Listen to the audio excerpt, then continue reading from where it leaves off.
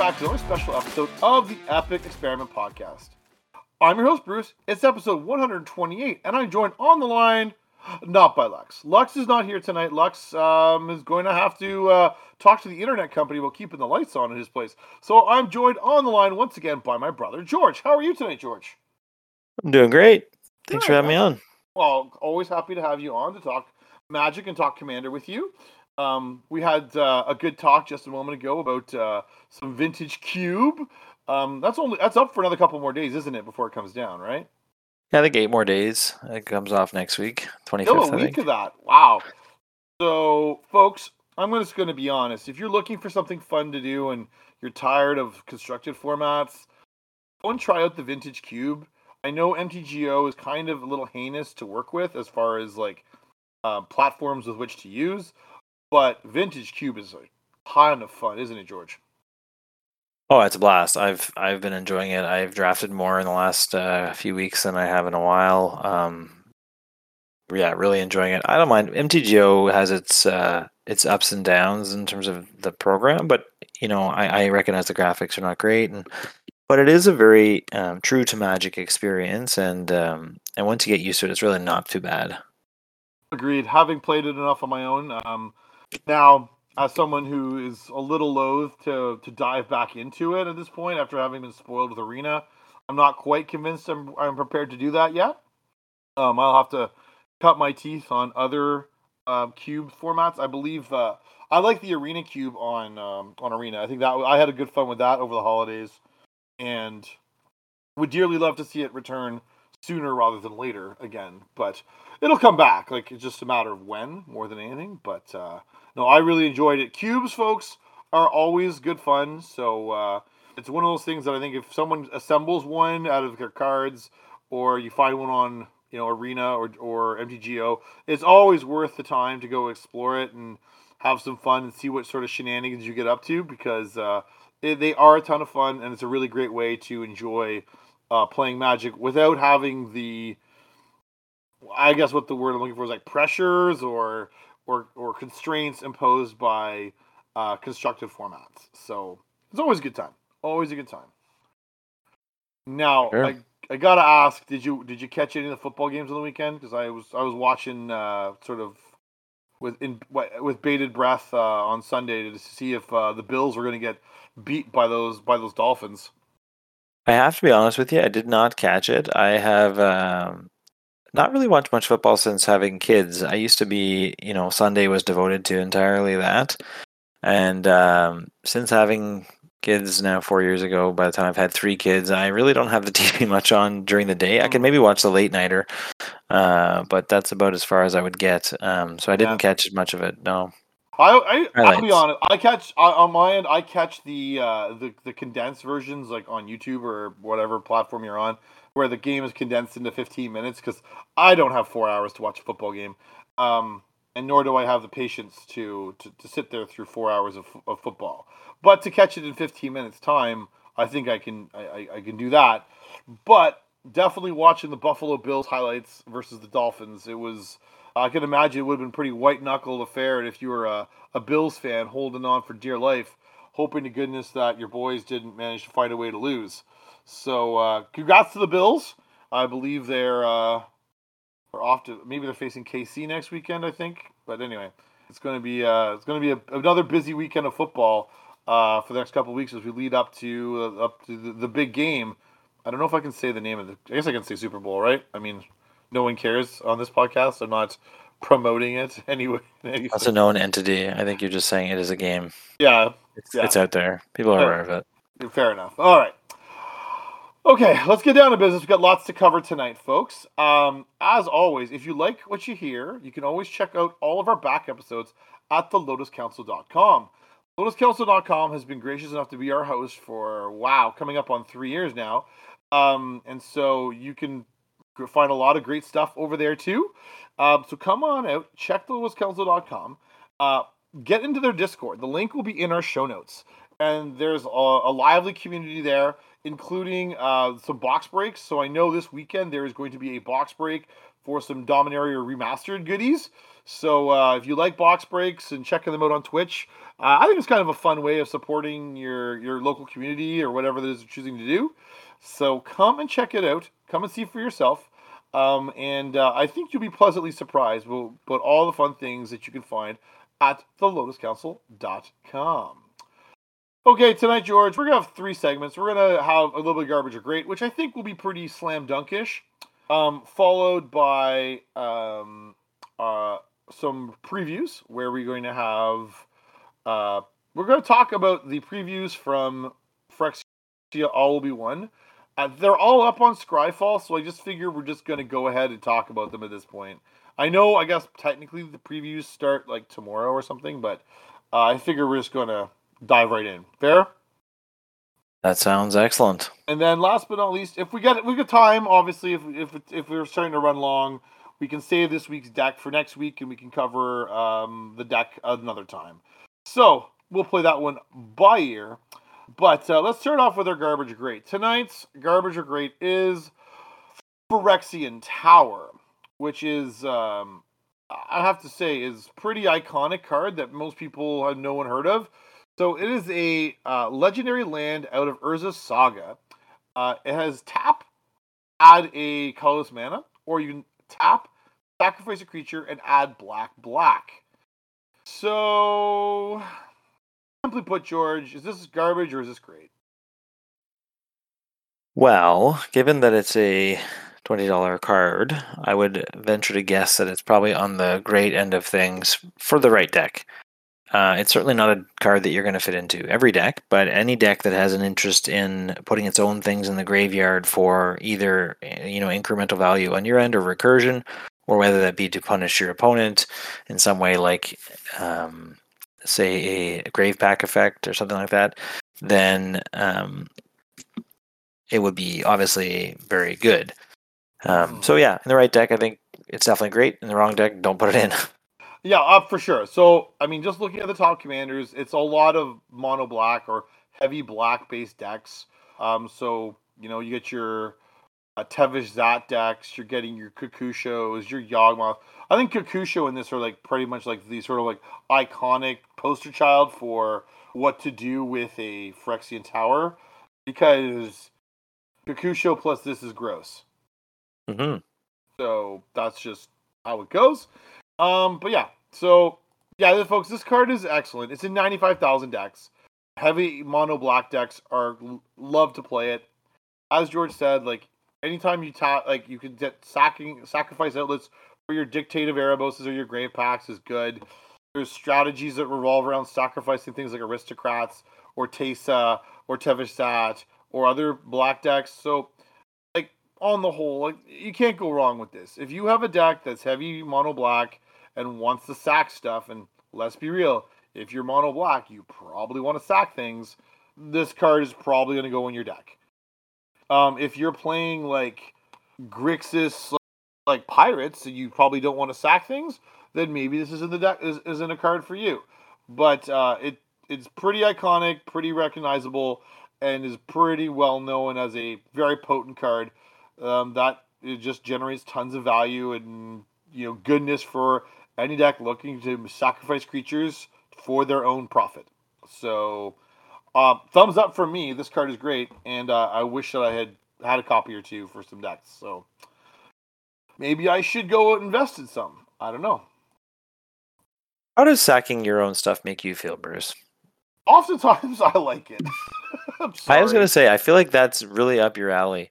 Having played enough with you, you're a value guy. You really want to eke out every little bit. Yeah. I feel like sacrificing your stuff for value is right up your alley. It pretty well is. I'm a big fan of like sort of like self-mill or dredgy style decks, which are again also heavily value predicated. Self-sacrifice decks are again right up my alley.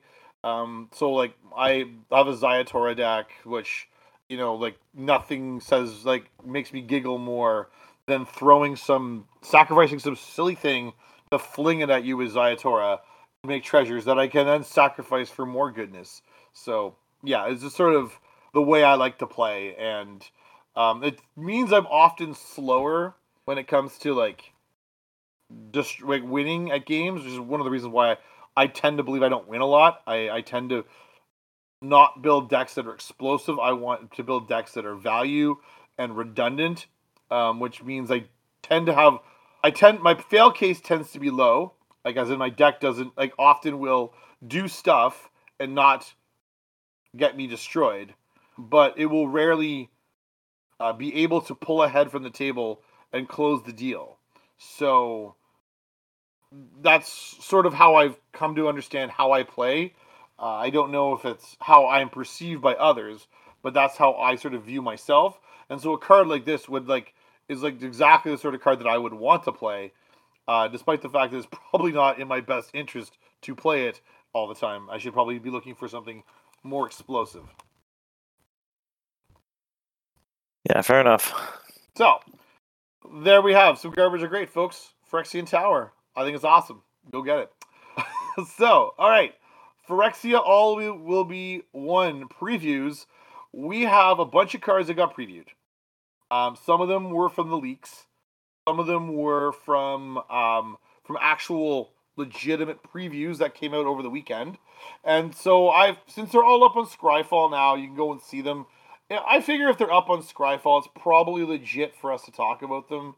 I don't know how your personal feeling of them on there, George, if they're leaks or whatnot, but I feel like we've waited long enough and it's probably fair game at this point. The truth of my feelings of leaks is that, I mean, people complain about it, and I understand Wizards has a plan to release this all at a scheduled time, but they seem to always manage to get it messed up somehow or another, like somebody gets their hands on it. So until the powers that be want to control the system better, like I'm just willing to accept that they're just a fact of it, and I'm not for them or against them. I just think they're a thing, and I don't really pay much attention to the whole set's released anyways, but at the same time, I don't really care that there's leaks beforehand. Yeah, fair enough. Fair enough. All right, let's get on to work. There's lots of new things to talk about here. All right, first one first. We have the Eternal Wanderer. So our Emperor is back. 4 white for a Planeswalker, legendary creature, whatever, all this stuff. 5 loyalty. No, and its static ability says no more than one creature can attack the Eternal Wanderer each combat. +1, exile up to one target artifact or creature. Return that card to the battlefield under its owner's control at the beginning of that player's next end step. 0, create a 2/2 white samurai creature token with double strike. That's strong. Okay. -4, each player choose a creature. For each player, choose a creature that player controls. Each player sacrifices all creatures they control not chosen this way. George, I think this is very powerful. Yeah, I think so. I'm actually, I recognize 6-mana walkers or 6-mana walkers, but there's some really unique things about this card that, I mean, the idea that its ultimate is very board impacting, especially, you're behind. You're all at parity as soon as you've resolved this and dropped that ultimate. Now, I recognize that who knows how the creatures stack up, 1v1, but you're still better off if you're getting overrun. If you're not getting overrun and you just have one threat, well, you can blink it and it doesn't come back next turn until the opponent's end step. So that's a very weird timing of that. I don't know if I recall a mechanic that had that timing before. And then that creature, I mean, I understand you could argue what the best type of creature to produce is from a walker, but at a 0 mana, it's not a negative, it's a 0. Yeah. To make a 2/2 double strike, I recognize there's no evasion, but that is a tussler, man. That thing can brawl. Yeah. And the fact that the static on it says that the Eternal Wanderer can only attack by a single creature. So if you do this poop a 2/2 onto the battlefield, now your opponent, you at least have something to throw in the way of an attacker, and so I mean, I'm imagining the way this gets played is you're probably -4, wiping the table because you're going to keep your best creature. they're going to keep their worst creatures. And then the next time, hopefully you get to untap with this, because presumably they're going to have to either use removal on this, which they may not have something that targets their planeswalker, or their creatures are going to be in a position where they're not able to attack you profitably because you have a blocker back, and they may have something diddly in front of them, and they can only attack with a single thing. Then you can start either blinking stuff or putting extra bodies on the battlefield to start leveraging this. This feels really strong. And I'm going to, as much as I crapped all over Elesh Norn the other week, this card plays and curves into Elesh, with Elesh Norn ridiculously. Because you can blink that thing for value, and Elesh Norn is going to see it, and you're going to double it up, and then it's going to be like Elesh Norn plus Panharmonicon plus this, which is 4, 5, 6 on your curve. I don't know what you're blinking, but it doesn't matter. It's going to be stupid time. Yeah. No, this is very, very, very powerful. So, yeah, this is a good card.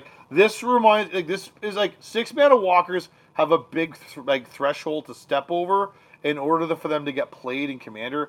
I think this has done it. I think this has done enough where people are going to play this kind of in the same vein of playing Elspeth Sun's Champion. People would play a 6 mana wipe the board. Yeah. So, I don't get me wrong. Wipe the board with a bit of upside. For 6 mana, people would do that for sure. Yeah. So you've already you've done that, and now the rest is just gravy, which is pretty damn good gravy. Absolutely, very tasty. Yeah, I like that. I'm a big fan. All right, Up next, you want to read this one? Sure. So Kemba Ka Enduring is a white card that's 1 generic, 1 white for a 2/2 legendary cat cleric. Whenever Kemba Ka Enduring or another cat enters the battlefield under your control, attach up to 1 target equipment you control to that creature. Equip creatures you control get +1/+1, and then for 5 mana you can poop out 2/2 white cat tokens.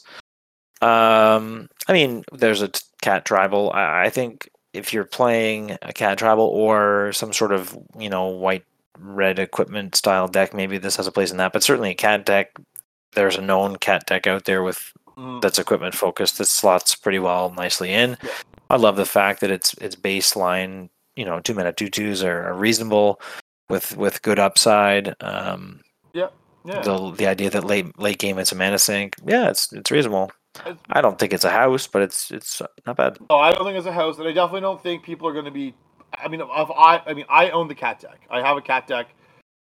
So when I loan out pretty readily because it's kind of it's on training wheels. So you give it to a new player, they understand what to do with it pretty intuitively. Cast cats, suit them up, smash face. Kemba leans right into that. So it's going to go. It's going to be part of that deck pretty easily. I have a hard time imagining this is going to create a new archetype or a new style of equipment decks in white. I don't think so. I don't think there's enough all white creatures that warrant making a white cat deck. The cleric subtype is interesting because there is black-white cleric-y periodically that people get into. That might be something people want to try and explore. But again, Kemba is a complementary piece to that. I think it's an interesting card and has a surprisingly number different of avenues that it can be used in to exploit for different reasons. So I think the card's, like you said, it's going to be pretty good. I'm not crazy over the moon for it, but I think the card is interesting and probably is going to get more play than I think. Mm-hmm. All right, Geth, Thane of Contracts. So 1 black for legendary creature Phyrexian Zombie. Geth is a 3/4, and it says other creatures you control get -1/-1. And then 1 black tap. Return target creature card from your graveyard to the battlefield. It gains if this creature would leave the battlefield, exile it instead of putting it anywhere else. Activate only as a sorcery. Okay, so Geth is back. What do you think? So I want to play this card. I don't know if it's. I'm not. I think it could be good. I think the idea of dumping stuff in your yard and being able to bring it back is appealing to me. I like the idea of 3 mana, bring something fat in. Is it good? I mean, it's slow. It's a bit mana intensive, realistically. It's probably more like a pet card range for me than actually that good. But I mean, I can see it being that it is a powerful ability. Well, I think you're playing this for the ability. I don't know how slow it really is. So often, like I imagine this as being a complementary piece, a black green self mill deck. That's again, you see immediately where my brain goes to this. As this being a really nice complementary piece in that sort of deck, and often those decks are looking to reanimate stuff. And while you can get things like Persist and Animate Dead and Dance of the Dead to reanimate those big targets, sometimes you mill those over and you can't get them back for a while because you don't have the redundancy in your hand to go and get those pieces back. This gives you built-in redundancy that you could go and hit and go and pull whatever it is you need out of your yard and put it to use. So I kind of like it in that way. I agree with you. It's probably more pet card than game breaking card, but I like it. I like Geth. I think Geth's pretty fun. I think people are going to enjoy playing it in Reanimator decks of all stripes, whether it's mono black 100%. or blue black or blue or black green. Like I think you're going to be into this, so I'm pretty okay with Geth. Oh yeah. So the only part for me that like you say is slow is the untap, or sorry, yeah, the tapping feature to it is. That means the turn it comes into play, you can't use it, and a whole turn cycle feels like an eternity in a game. Well, when everyone sees your graveyard. Yeah, they are.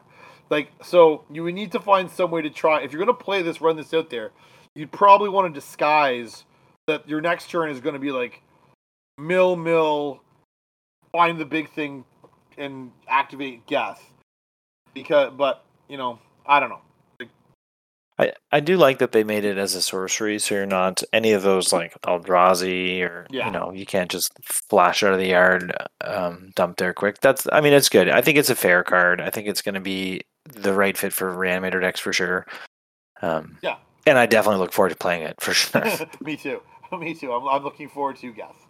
All right, next we have Vraska Betrayal Sting. George, what does this one do? So she is a 6 mana planeswalker, I guess 4 generic black and then a Phyrexian black for a 6 mana planeswalker, and this is the completed ability. So if you pay the Phyrexian, you come in with 1 less loyalty. Two fewer lawyers encounters in this one. Sorry, my apologies. 2 for the amount of life play. Yeah. Anyways,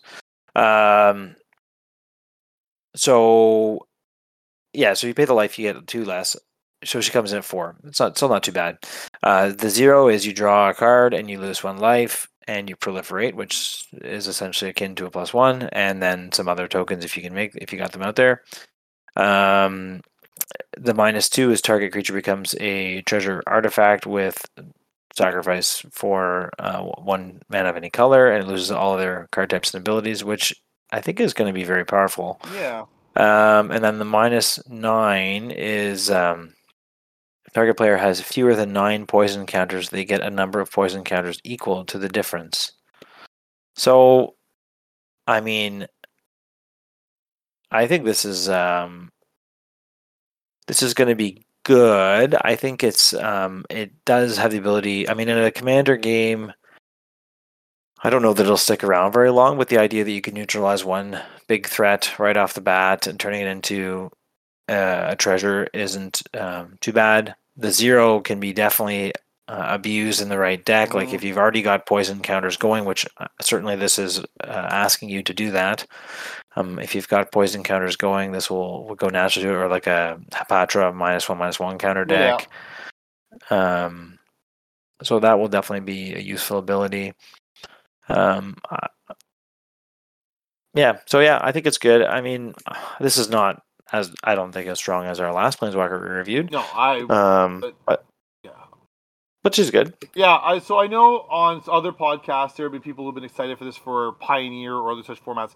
I think in the context of Commander, this like the -9 is not overly applicable. Even because imagine in a 4-person game, you give some guy 9 poison counters. Even if you can poison them out of the game, you still have to contend with 2 other dudes, and they're probably none too happy that this card is still on the battlefield. So, like the second opportunity to activate this is essentially non-existent. So you're really relying on this as the 0 and the -2, and like you said, both of those are strong abilities. The -2 protects itself by whacking something big, or if you need it, you can ramp with it. I mean, if you were really jammed, you could kill your thing and get a treasure token, right? Like that's totally reasonable. And then the 0, like I think we forget how impactful proliferation can be. So when Inexorable Tide goes crazy, or your proliferate triggers start going wild because of you cast whatever other thing going on, like you can do a lot of damage or do accrue a lot of value with that proliferate cards or proliferate abilities. So I know it doesn't look like much on that Terra. It's maybe almost like a throwaway line of text. I don't think that's throwaway line of text at all. I think it's really, really potent. So, yeah, I mean, I like Vraska too. I like the Elspeth. Sorry, not the Elspeth. The Eternal Wanderer better than this. But this is fine card. I think people will play it and have fun with it. And at the end of the day, really, that's what matters. Yeah, I feel like it tells you what you want to do with it. You want to put in a deck full of other proliferate things, then maybe that -9 factors in. Yeah, But I agree. All right, let's move on. We have Ezuri, Stalker of Spheres. So Ezuri, Stalker of Spheres is 2 green-blue for legendary creature Phyrexian Elf Warrior. So this will be the third such time we've seen Ezuri. So we've seen mono green Ezuri, which was before he was completed by the Phyrexians. And then there is an Ezuri Claw of Progress deck that came out the year that they had experience counters. And now we have yet another version of Ezuri. Ezuri is a 3/3 legendary creature Phyrexian Elf Warrior. When Ezuri, Stalker of Spheres, enters the battlefield, you may pay 3. If you do, proliferate twice. Whenever you proliferate, you draw a card.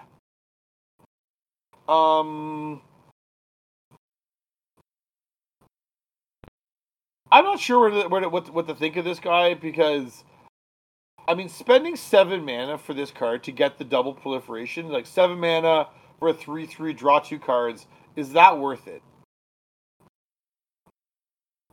Well, that would really depend on what you're proliferating.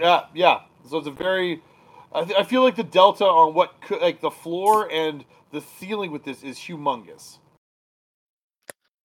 Yes, I mean, so I almost view that as like I don't have anything to do with my mana. I want to sink 7 mana into a 3/3, and I better hope there's something like. So it really is going to depend on how you build your deck. I think if you build your deck where you've got tokens flying around all over the place, it's already looking to proliferate anyways, then you can play this card. If you aren't wanting to proliferate naturally in your deck, this is not a card you put in your deck. Yeah, I agree. And I mean, to my mind, it goes very easily into the other Ezuri deck. The Ezuri Claw Progress deck, because that one is fooling around with +1/+1 counters. And I think if you don't have a Thrumming Bird in your deck, you shouldn't put this in your deck. That should be Thrumming Bird and this are best friends. That's what I mean. Like if you don't have it though, if your deck doesn't want to run Thrumming Bird, you don't want to run this. For sure. Like that's kind of like the canary in the coal mine. Like if you decided that you're going to cut Thrumming Bird, you should cut Ezuri, because you're not doing it. You're not doing the proliferate thing the right way.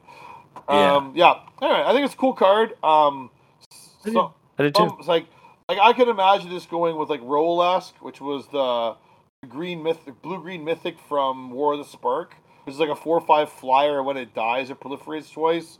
You get this sort of thing. You get Thrumming Bird. You get.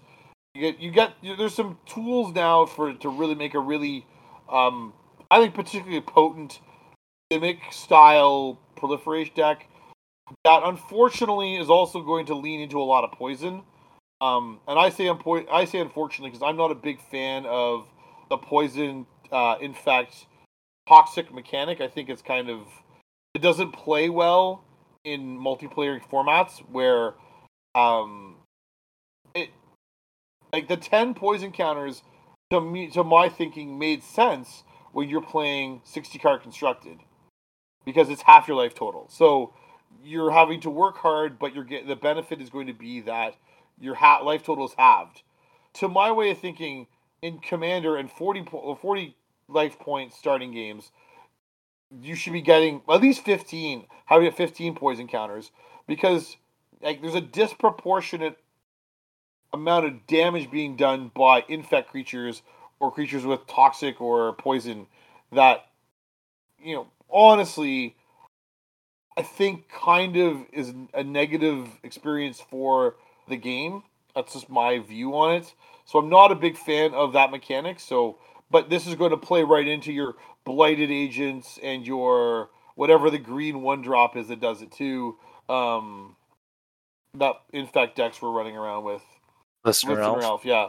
So anyway, that's my thoughts on this sort of deck. But it's going to be a high.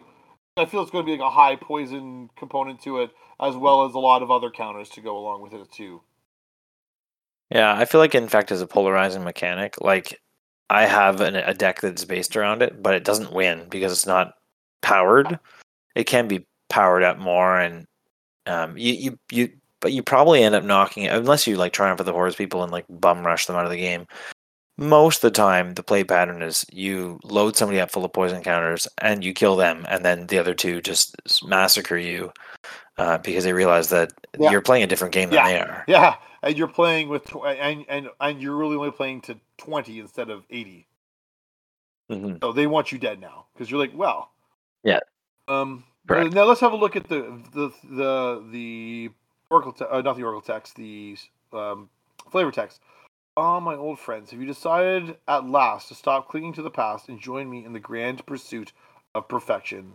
Said like a true Phyrexian, I suppose. Okay, up next, who do we have? So we have Glissa, Sunslayer. So I'm gonna tell you that I like anything with Glissa in the name. I just yes. I gravitate towards it. But anyways, so it's a gold, green, black card. So generic mana, one generic green and black. So 3 mana total. For a 3/3 legendary creature, Phyrexian zombie elf.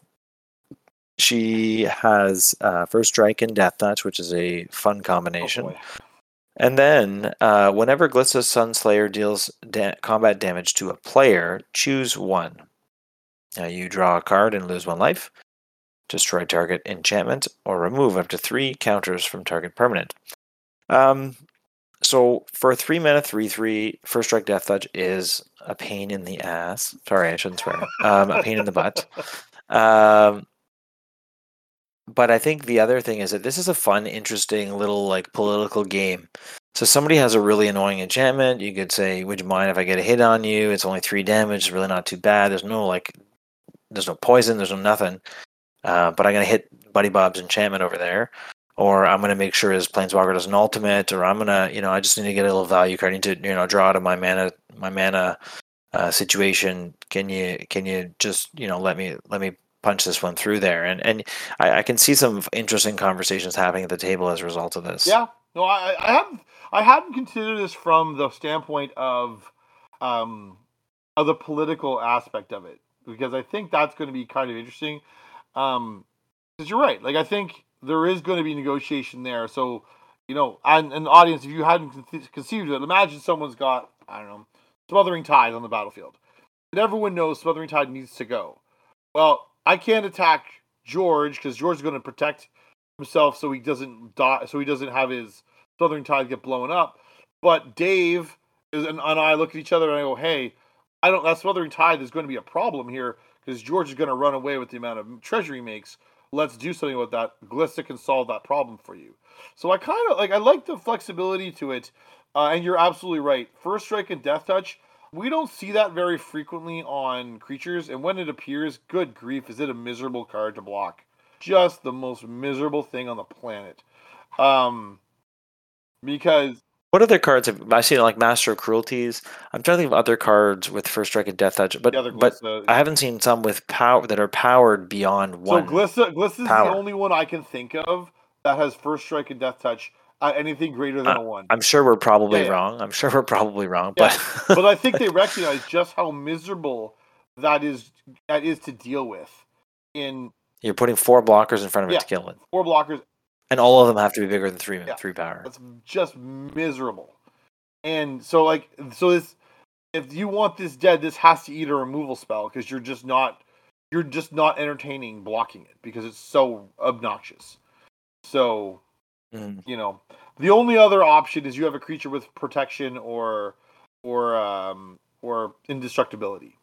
How many of those are kicking around the battlefield these days? Not too many. So anyway, yeah, I like Glissa. I think Glissa's interesting.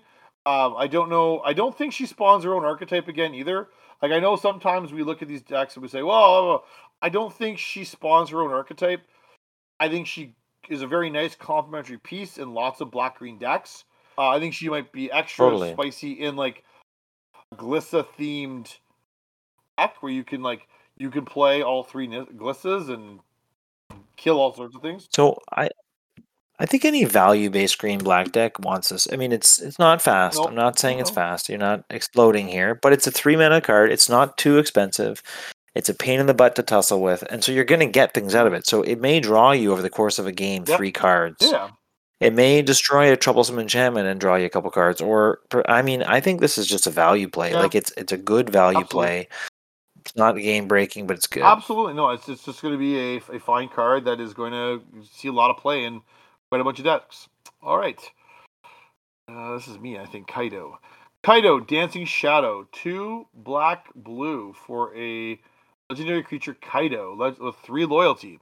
Kaido has a static that reads, whenever one or more creatures you control deal combat damage to a player, you may return one of them to its owner's hand.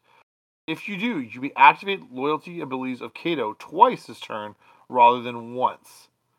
So, whenever one or more creatures you control deal combat damage to a player, you may return them to your owner's hand. So, you can reuse your ninjutsu cards then with that.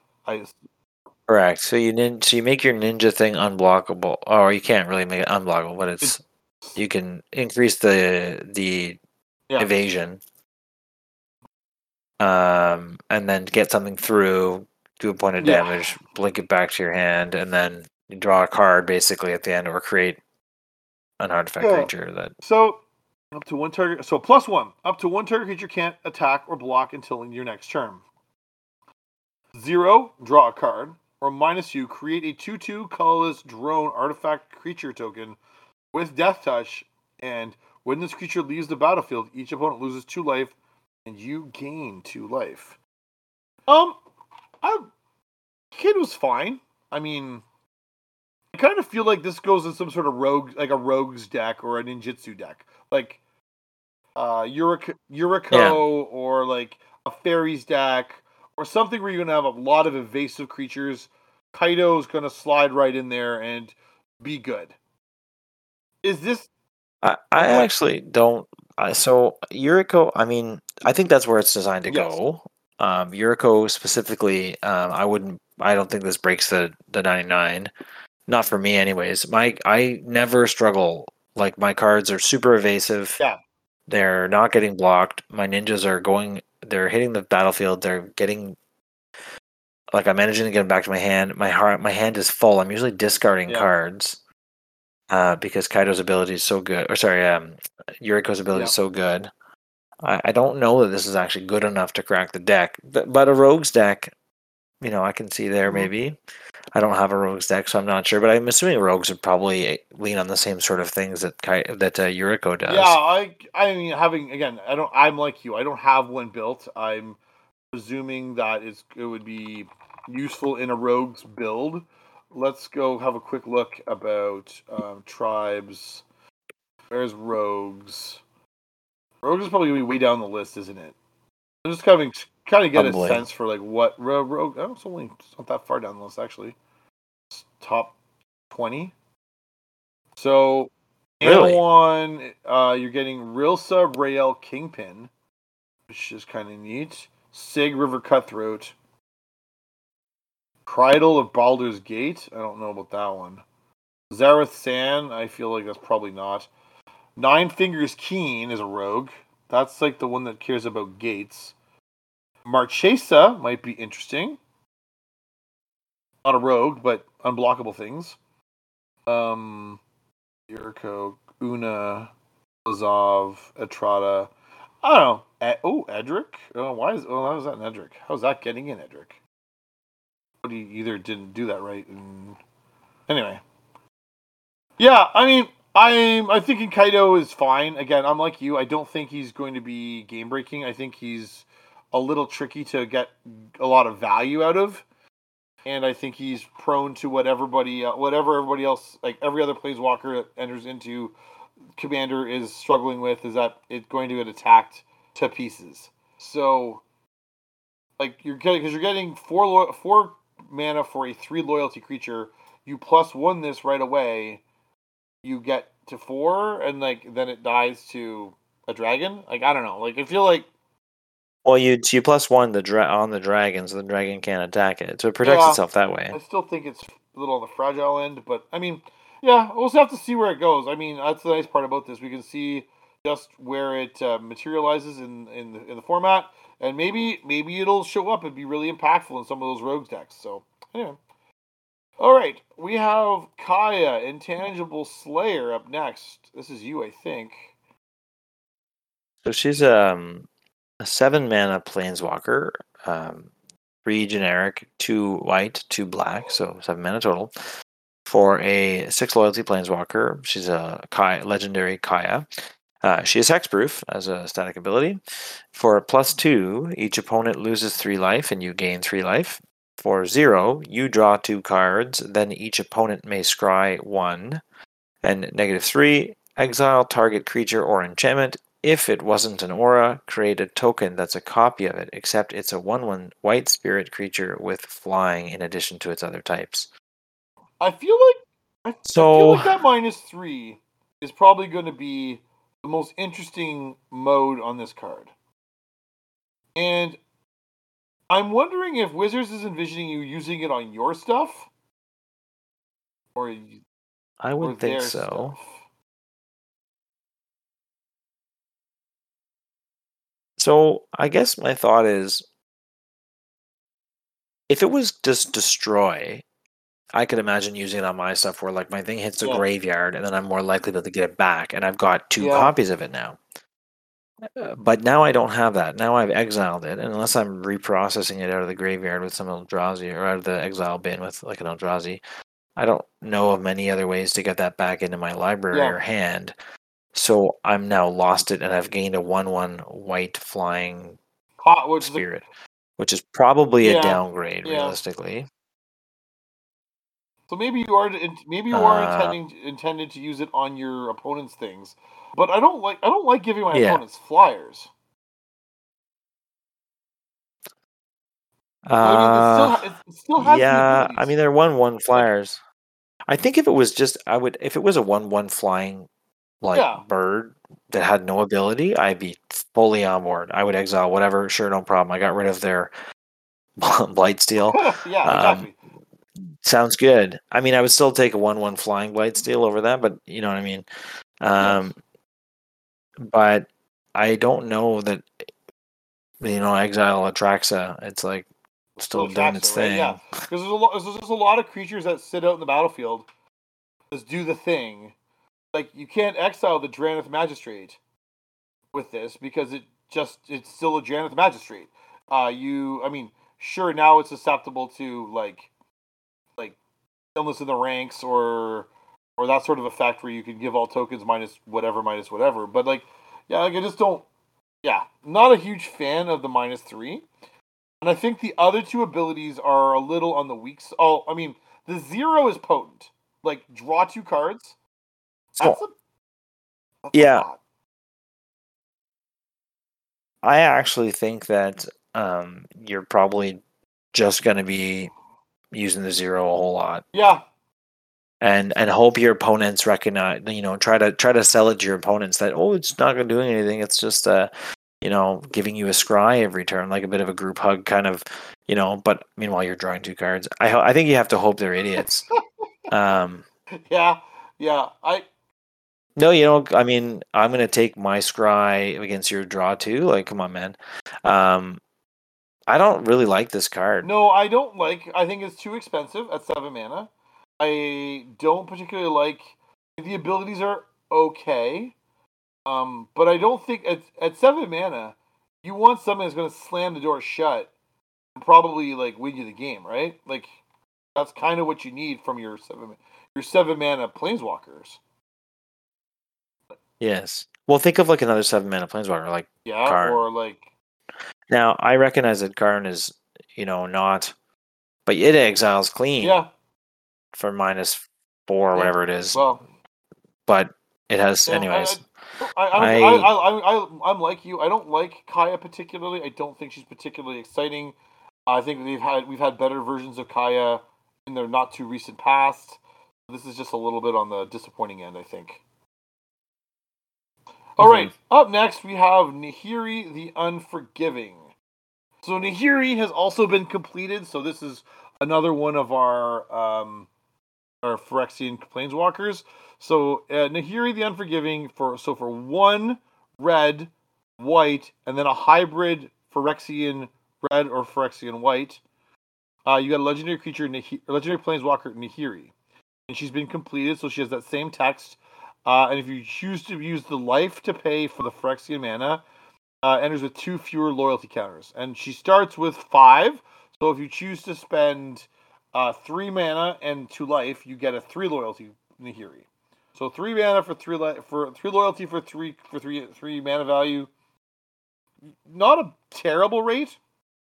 So as an outset, so her +1 until your next turn, up to 1 target creature attacks a player each combat if able. I'm not sure why the wording that feels really weird. I'd have to ask a judge. That feels like a weird way to word that. Anyway, +1, discard a card, then draw a card. So there's a rummage, which was good. Usually, rummaging is usually handy. And then 0, exile target creature or equipment card with mana value less than Nahiri's loyalty from your graveyard. Create a token that's a copy of it. That token gains haste. Exile at the beginning of your next end step. Oh, 0 mana, make a dude? Yeah. Yeah. A dude or an equipment. And it's pretty powerful. Yeah, no, you can do, but I mean, again, you have to put some serious loyalty on this if you want to get something kind of cracked in half. So, see, this one's tricky. I think really hard to parse. And I think it's hard for me because I really generally don't like the Boros strategies that Wizards puts in front of us for Commander. Like, I find like red white equipment themes don't do anything for me. It's not exciting for me. And so we get this Nahiri who's got like Edward Scissorhand going on here, and I'm not really down. Like Edward Swordhand, sorry. Yeah, I don't know. I mean, I'm sure that there's probably something powerful. That 0 is probably, depending on what you can land in your yard, it's probably pretty powerful. Yeah, I don't know. I don't love it, but I'm sure I will see it played in Boros decks, and I'm sure it'll be good. Probably better than I'm giving it credit for. I'll probably die. I'll probably die on it a few times, and that's sort of like just given. Like how much you want to bet Dave will kill me with it, and like just to rub salt in the wound. But it'll be mostly by accident, so it'll be all right. Just stumble on it. So the reason why that +1 is worded that way, I believe, is because they could have multiple combat phases, right? Right. Okay. And so, and you're making it attack somebody. I don't know. By the time the person who's attacking has more than 1 combat, I get the feeling that they were probably wanting to attack anyways. But yeah, I don't know. Yeah. I think that's the way it's worded that way. But all right, we have Luca up next. Yeah. So Luca, let me just flip the Scryfall open here. My computer is struggling, apparently. Welcome to the team. Mine's been struggling all night. If I load it multiple times, is that going to be better? Okay. So Luca, Bound to Ruin, is another Planeswalker. So he is a 5-mana Planeswalker for 2 generic, red, green, and then that hybrid Phyrexian green, red. Again, so completed if you pay the life instead of the mana, he enters the battlefield with 2 fewer loyalty, and his base loyalty is 5, so he'd come in at 3 if he paid life.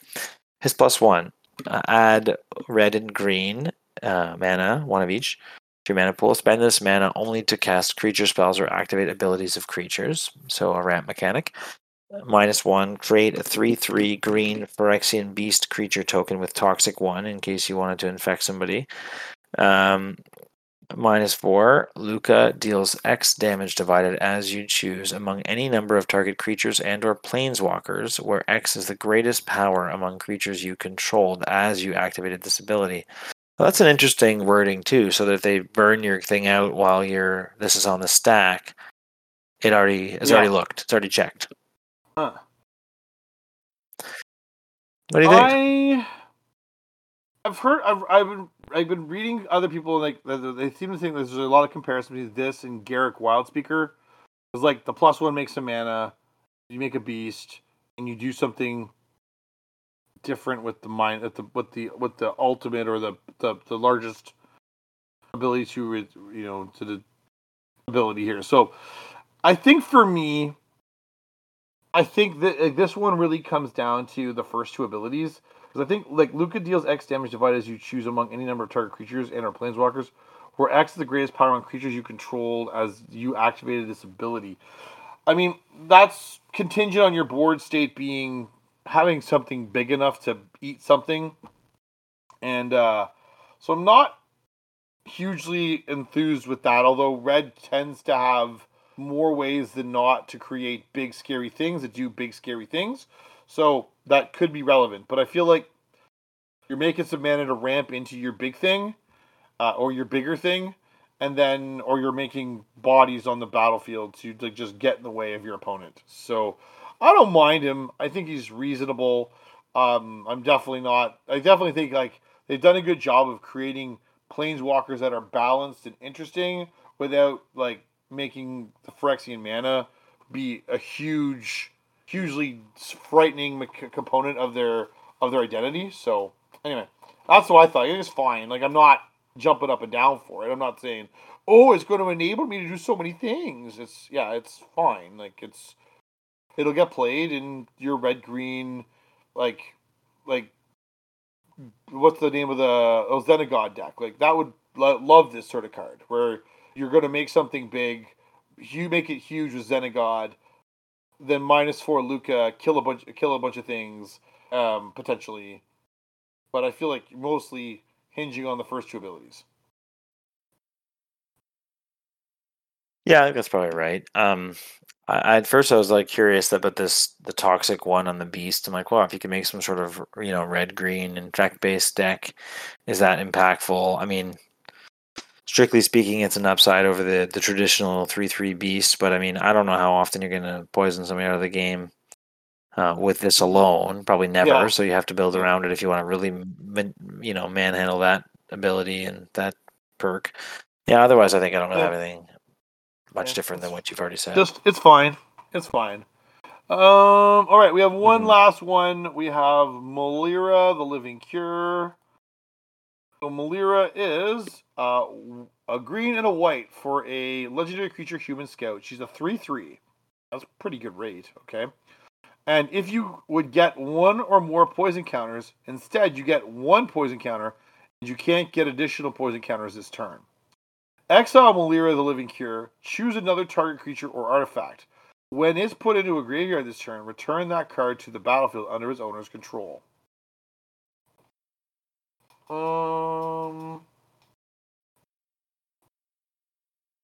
I would have to think that I'm getting poisoned out pretty hard by the time I want to put this in my deck. You have to have somebody in your meta who is like has just got a rab for this,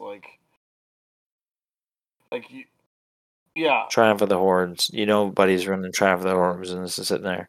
I don't think I'm you're right. I think I'm not. I mean, the poison element doesn't really appeal, and I think we're overstating the requirements for anti-poison stuff if you think needs to be included in your deck. Now, maybe for the next 6 months, everyone's going to prove us wrong there, George, and go poison crazy because of all the new poison mechanic stuff that we're going to get. But yeah. Oh, sure. Then I'll put one in my deck. No problem. I can't imagine, like, unless you already are into the poison and the infect stuff, you're going to be leaning into it. So the other one, Exile Melira, the Living Cure, choose another target creature or artifact. When it's put into a graveyard this turn, return that card to the battlefield under its owner's control. So it's like, that to me has some applicability if you're into like some sort of like almost reanimator strategy. I don't know, like, because this board wipe protection is what it is.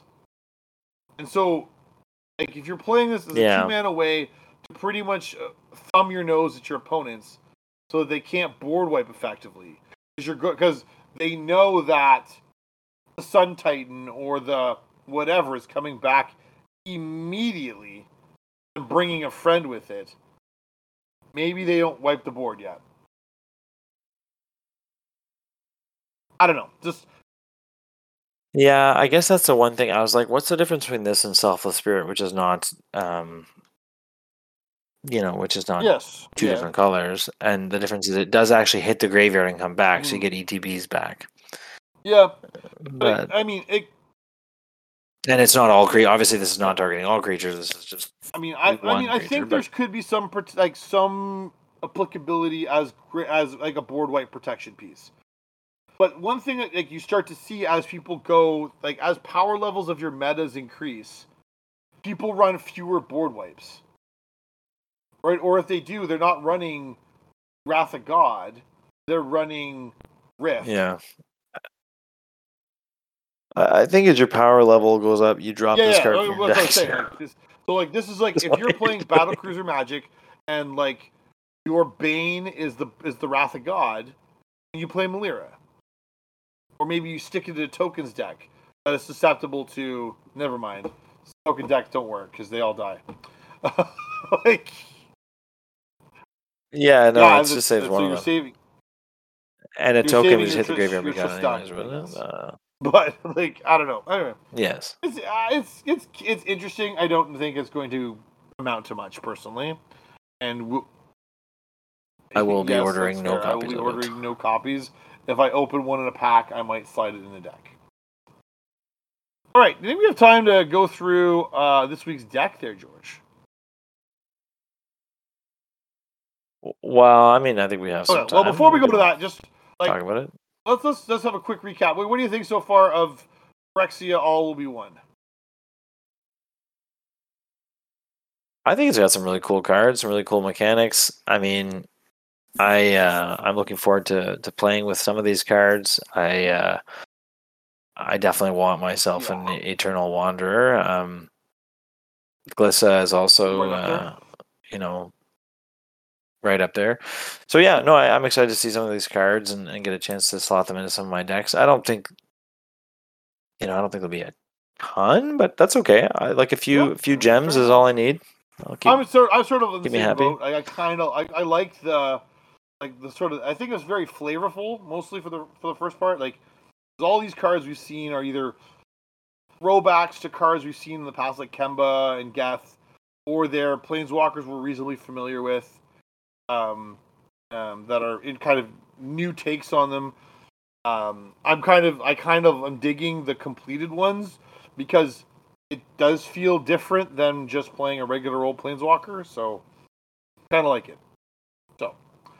All right, this week's deck, there, audience, is Cyclonus. So, Cyclonus the Saboteur is one of the Transformers from the Brothers War that came out. So, let us have a read of Cyclonus the Saboteur and his reverse side, too. So, Cyclonus the Saboteur is 2 black-blue for a 2/5 legendary artifact creature robot. With flying, whenever Cyclonus deals combat damage to a player, it connives. Then if Cyclonus' power is 5 or greater, convert it. And so when you convert Cyclonus, you get a 5/5 flying living metal vehicle, meaning that because it's living metal on your turn, it doesn't need to be crewed. It's just a creature and can attack. Whenever a Cyclonus deals combat damage to a player, convert it. If you do, there is an additional beginning phase after this phase. So, I was reading this, George, and this card I think is pretty neat. The back of Cyclonus that says the Cybertronian Fighter is super interesting because that line that says you get an extra beginning phase is really, really quite interesting, isn't it? Well, anytime you tell me that I can untap my lands midway through my turn, I'm going to be pretty happy about that. So yeah, definitely very interesting. I also think the card art is just very awesome. Like it throws. I mean, it just so. I love the old Transformers art. I think it's so cool. Yeah, you're talking to the guy who's beautiful card, who's got now built 3 of them as commanders for decks, and I'm loving it. So yeah, no, I think what is really important here, their audience, that we stipulate the beginning phase of your turn is not just an an upkeep phase. There are cards in the game that give you an additional upkeep phase. That can be really powerful too. But this is a full beginning phase where you untap your stuff and then you enter your upkeep. So that's really interesting to think about. Like, you untap your stuff. That's kind of busted. All right. Now I took this deck in the direction there of being like to make this budget friendly, because like to go and get into like the extra like beginning phase shenanigans, you could very easily like blow a fortune on that deck because it's very easy to go and overspend on powerful things that trigger on upkeep or things that untap your stuff. Anyway, but I thought it'd be interesting to turn this into like a blue-black flyers deck that you're putting things on the battlefield that all fly and looking to make your opponents just get smashed in the face by flying things. And if you can use Cyclonus as the leader of the Armada, I think that you're pretty cool. Because do you remember the original movie from 1986, George? Yes, as do I. I own that movie. I watch it regularly. I have to admit, but Cyclonus is introduced as being the leader of Galvatron's new Armada, and so that's kind of what I decided to do here, is like going in for the Armada here. So most of the creatures in the deck have flying.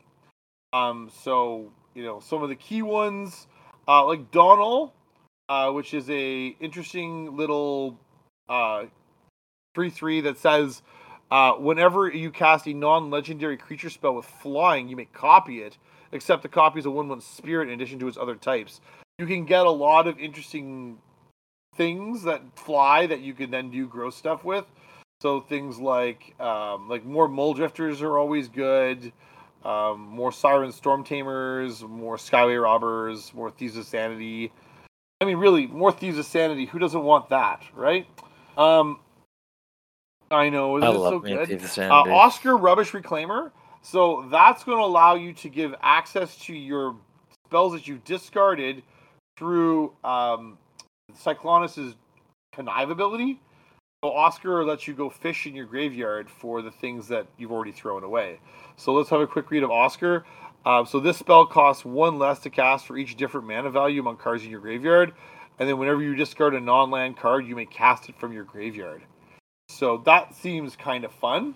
So you play into the Connive, and you can then cast the thing. And presumably that's what you're looking to do. Blitzwing, I think, is also pretty interesting, because Blitzwing is, as you smash your opponents in the air with flying things, Blitzwing is going to double down on that damage and hopefully let you kill the table pretty quick. And then I think Defiler of Dreams, which is part of the cycle from Dominaria United, I'm pretty sure. Yeah. So the green one, Defiler of Strength. The green one is bigger. Defiler bigger is like kind of a problem in like standard right now. but no one's talking about the other 4 of them. And this Defiler, I think, is the second best one by a pretty wide margin. Because it was got the text where you can spend 2 life to pay for a blue mana if you're paying for a blue spell. But it also has the line of text on it. Whenever you cast a blue permanent spell, draw a card. Blue permanents, and then use it to just draw you more cards, which I think is kind of handy on what amounts to a pretty reasonable body for 5 mana. So I think those are sort of the key pieces to your deck that if you're looking to build this one that you kind of want to include. I think the weirdest card in this deck there, George, is Cybernetica Data Smith, which is out of one of the Warhammer 40k decks. Listen to this one. 1 blue-black for a 0/1 artifact creature human artificer.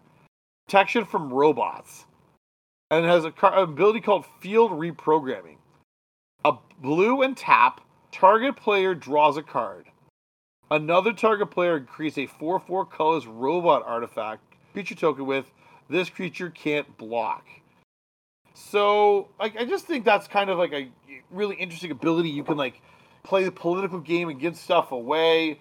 You can use the abilities on yourself to draw a card or put bodies down in front of you and keep the aggression up, or for sack fodder. Or how good does that card have to be that you draw before it's worth a 4/4 attacker? How many cards would it have to draw before it's worth a 4/4 attacker? Maybe I'm looking at this wrong way. I'm looking at this as more like a one-on-one, limited player. What's the value of a card in my hand versus a 4/4 brawler that can just attack, no blocks? I think it's probably worth it because I think. Yeah, 4/4s in Commander don't, I guess, go too far. I body in Commander often gets outclassed pretty readily, and the fact that this can't block makes their utility of questionable merit. Right? If this could be a 4/4 that would hold the fort and hold down the ground, then this would be that's really good. That's an absurd rate. But the fact that this can only be used as an offensive tool, I think, particularly when this already has protection from robots on it. You can just block their thing for days with a Cybernetica Data Smith. Now it is a 0/1, so it dies to a stiff breeze. But I mean, I think the card is interesting, very unique, and I think the having to do the political figurings out. It's is this the time for where I want the 4/4 to build out my board, to attack, or to crew a vehicle, or to do whatever else I want to do with it? Or is it now the time where I need to load up my hand and give my 4/4s away to other people and let them point them at each other? Those are now things you can try and goad or whatever. I don't know. But I think it's an interesting card, and I think it's worth including in the deck as something unique and interesting that's going to add a lot to your game state. Because imagine, somebody resolves a Cybernetica Data Smith and starts tapping and untapping it and giving away 4/4s to different people, and they're drawing cards, and you're like, this is kind of fun. This is kind of neat, sort of a little ability here. So I kind of like it. I think there's some new cards that are really worth trying out. And new is a bit of a relative term. So I think the Defiler of Dreams is well worth exploring. I think the card has a lot of merits in a deck that's got enough blue where you're going to cast plenty of blue permanents.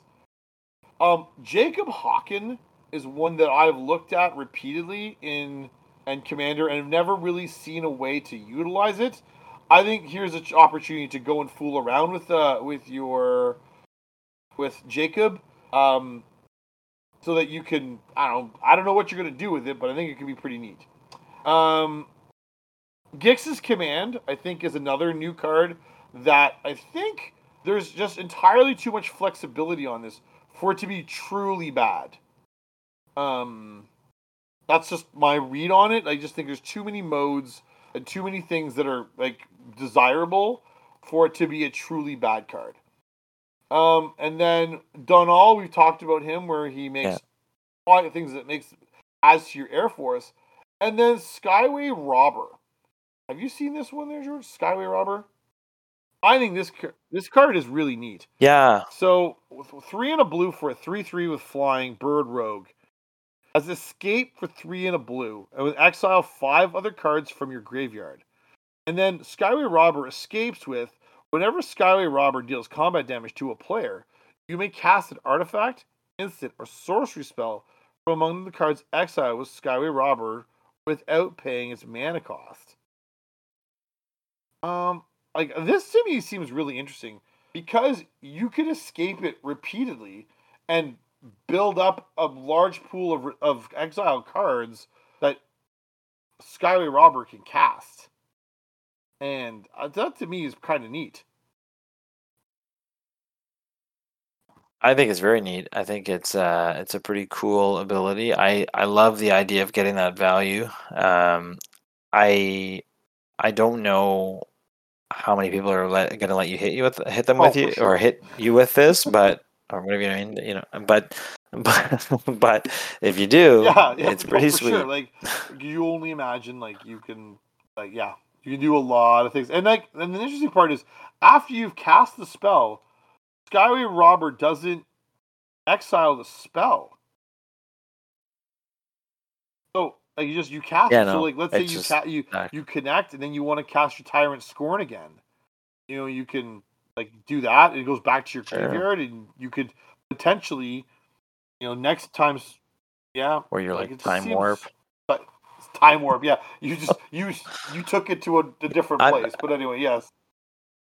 Well, I mean, if we're gonna talk ways to be degenerate, let's just go for it. But like, you can do things like Siphon Insight again. You can go and like get more utilization out of it. You go for the throats or drown in the locks or all whatever else. You could just dirtily draw spells. Why not? Draw cards for free. You can do that. So sure. I think he's like kind of a neat card that people aren't really talking about. I think he's the sort of card that if he shows up on like game nights and like does a little bit of work, he's going to jump from being 50 cents like he is right now. Let me have a quick look at him. He's 35 cents, and I think there'll be a version of him will be $5 if he shows up on game nights and does some work at some point in the next 6 months. I can see that. I mean, we know that anything that they play with gets automatically sure does bumped in price. Sure does. Anyway, but yeah, the next thing about this deck there, folks, like it definitely sits down, has a game plan. It's not overly reliant on your commander. You've got a whole lot of other game plans that you can put into action, but all sort of culminating in this idea of like unblockable flying armada of stuff that are going to come to beat you. And so this deck took me like it was about $110 as like the final budget when I was like looking at what to put together for this deck. So like $110, it's a pretty affordable entry point for lots of people, and there's lots of ways to customize this to make it into your deck to be played the way you want to do it. So yeah, kind of a neat little brew there to help control the budget and also allow people to enjoy playing their cards. Yeah, I think it's a pretty cool deck. I like value decks. Not too expensive, but has a plan. Draw some cards. Yeah, you could absolutely customize this to do something decidedly more heinous. I am very confident.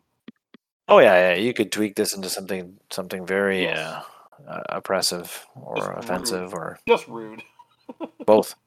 All right, we're gonna bring this week's show to a wrap. George, if people wanted to get a hold of you, how would somebody get a hold of you through the internet? I mean, I am on Twitter at I have to. How often I use Twitter is a good example of it's GEO Gray 88. I'm on Twitter a lot. I post rarely, mostly because of my work, and I feel like making public expressions on social media is something that you have to choose to in my line of field, whether you want to be on that. But I'm definitely on there, and I read stuff, and I will comment back to some things, but I have a limited presence. Fair enough. But yeah, that's probably the best way to reach me if you want. Well, Yeah, honestly, that's like best. I work in healthcare, and it's very like anyways. We don't want to go into too many details because you don't want to give away too much personal information as well. So, all right, if you want to Yes, reach out correct. to me here on the show, you can always email me at theepexperimentpodcast@gmail.com. The link is in the show notes, and so you can go find it and click on it and send me mail that you like what I do, or that you can send me hate mail saying that you don't like what I do. I would just be tickled pink to get email from somebody. You can always find us on Twitter as well at EpicEXPcast. That's the Twitter show, and you can probably the most direct way to get a handle on me. And yes, I will find it in due course. We're also on Instagram at the same handle at EpicEXPcast. If you like our decks, all of our decks are available on Moxfield.com. You can find that on looking up the Epic Experiment Podcast as the user. That's all one word. And go and find out all the decks that we've had for the show. There's something like 150 decks, so there's lots of things to cut your teeth on. Where did that go? Oh, there it is. Okay. Whether you are listening to us on the LotusCouncil.com's app or playback system, or whether you're looking to another podcast application, whether it's Apple Podcasts or Google Podcasts or anything else for that matter, Spotify, please comment, like, follow, subscribe. Every little bit of interaction helps to get the word out there that we're here. We're talking Commander with you. We're trying to keep an eye on your budget and helping you have fun playing with your friends. We'd love to hear from you, so please reach out, let us know that you're out there, and spread the word. Next week, we will undoubtedly be looking at more Phyrexia All Will Be One previews, because they're going to be starting real soon, and lots more to talk about in the world of Magic. Until then, this is the Epic Experiment Podcast signing off, wishing you all the best wherever you next play Magic. Thanks so much, everybody. Take care. Have a good night.